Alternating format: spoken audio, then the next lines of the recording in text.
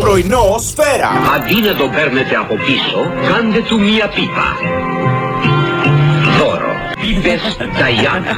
Υγεία Καθαριώτης Αρχοντιά. Θα σας πω κάτι. Αυτή η διαφήμιση που μας τύχιωνε στη δεκαετία του 80 και μπορούσε να παίξει τώρα, το 2023, θα την είχαν κατεβάσει σε 3 μέρες. Μπορούσα, ας πούμε, εγώ να πω το καλύτερο δώρο. Πίπα. Καταρχάς, συγγνώμη τώρα, απαγορεύονται καταρχάς τα είδη καπνίσματος. Οπότε δεν μπορεί να γίνει ξανά διαφήμιση. Το τσιγάρο. Συγγνώμη, το τσιμπούκι όμως είναι το ξύλινο, το μακρύ δεν έχει να κάνει. Ας μιλήσει και Γιατί έχω πάρει εγώ δώρα τέτοια. Α, έχεις πάρει τέτοια. Βεβαίως. Τι δώρα έχεις πάρει?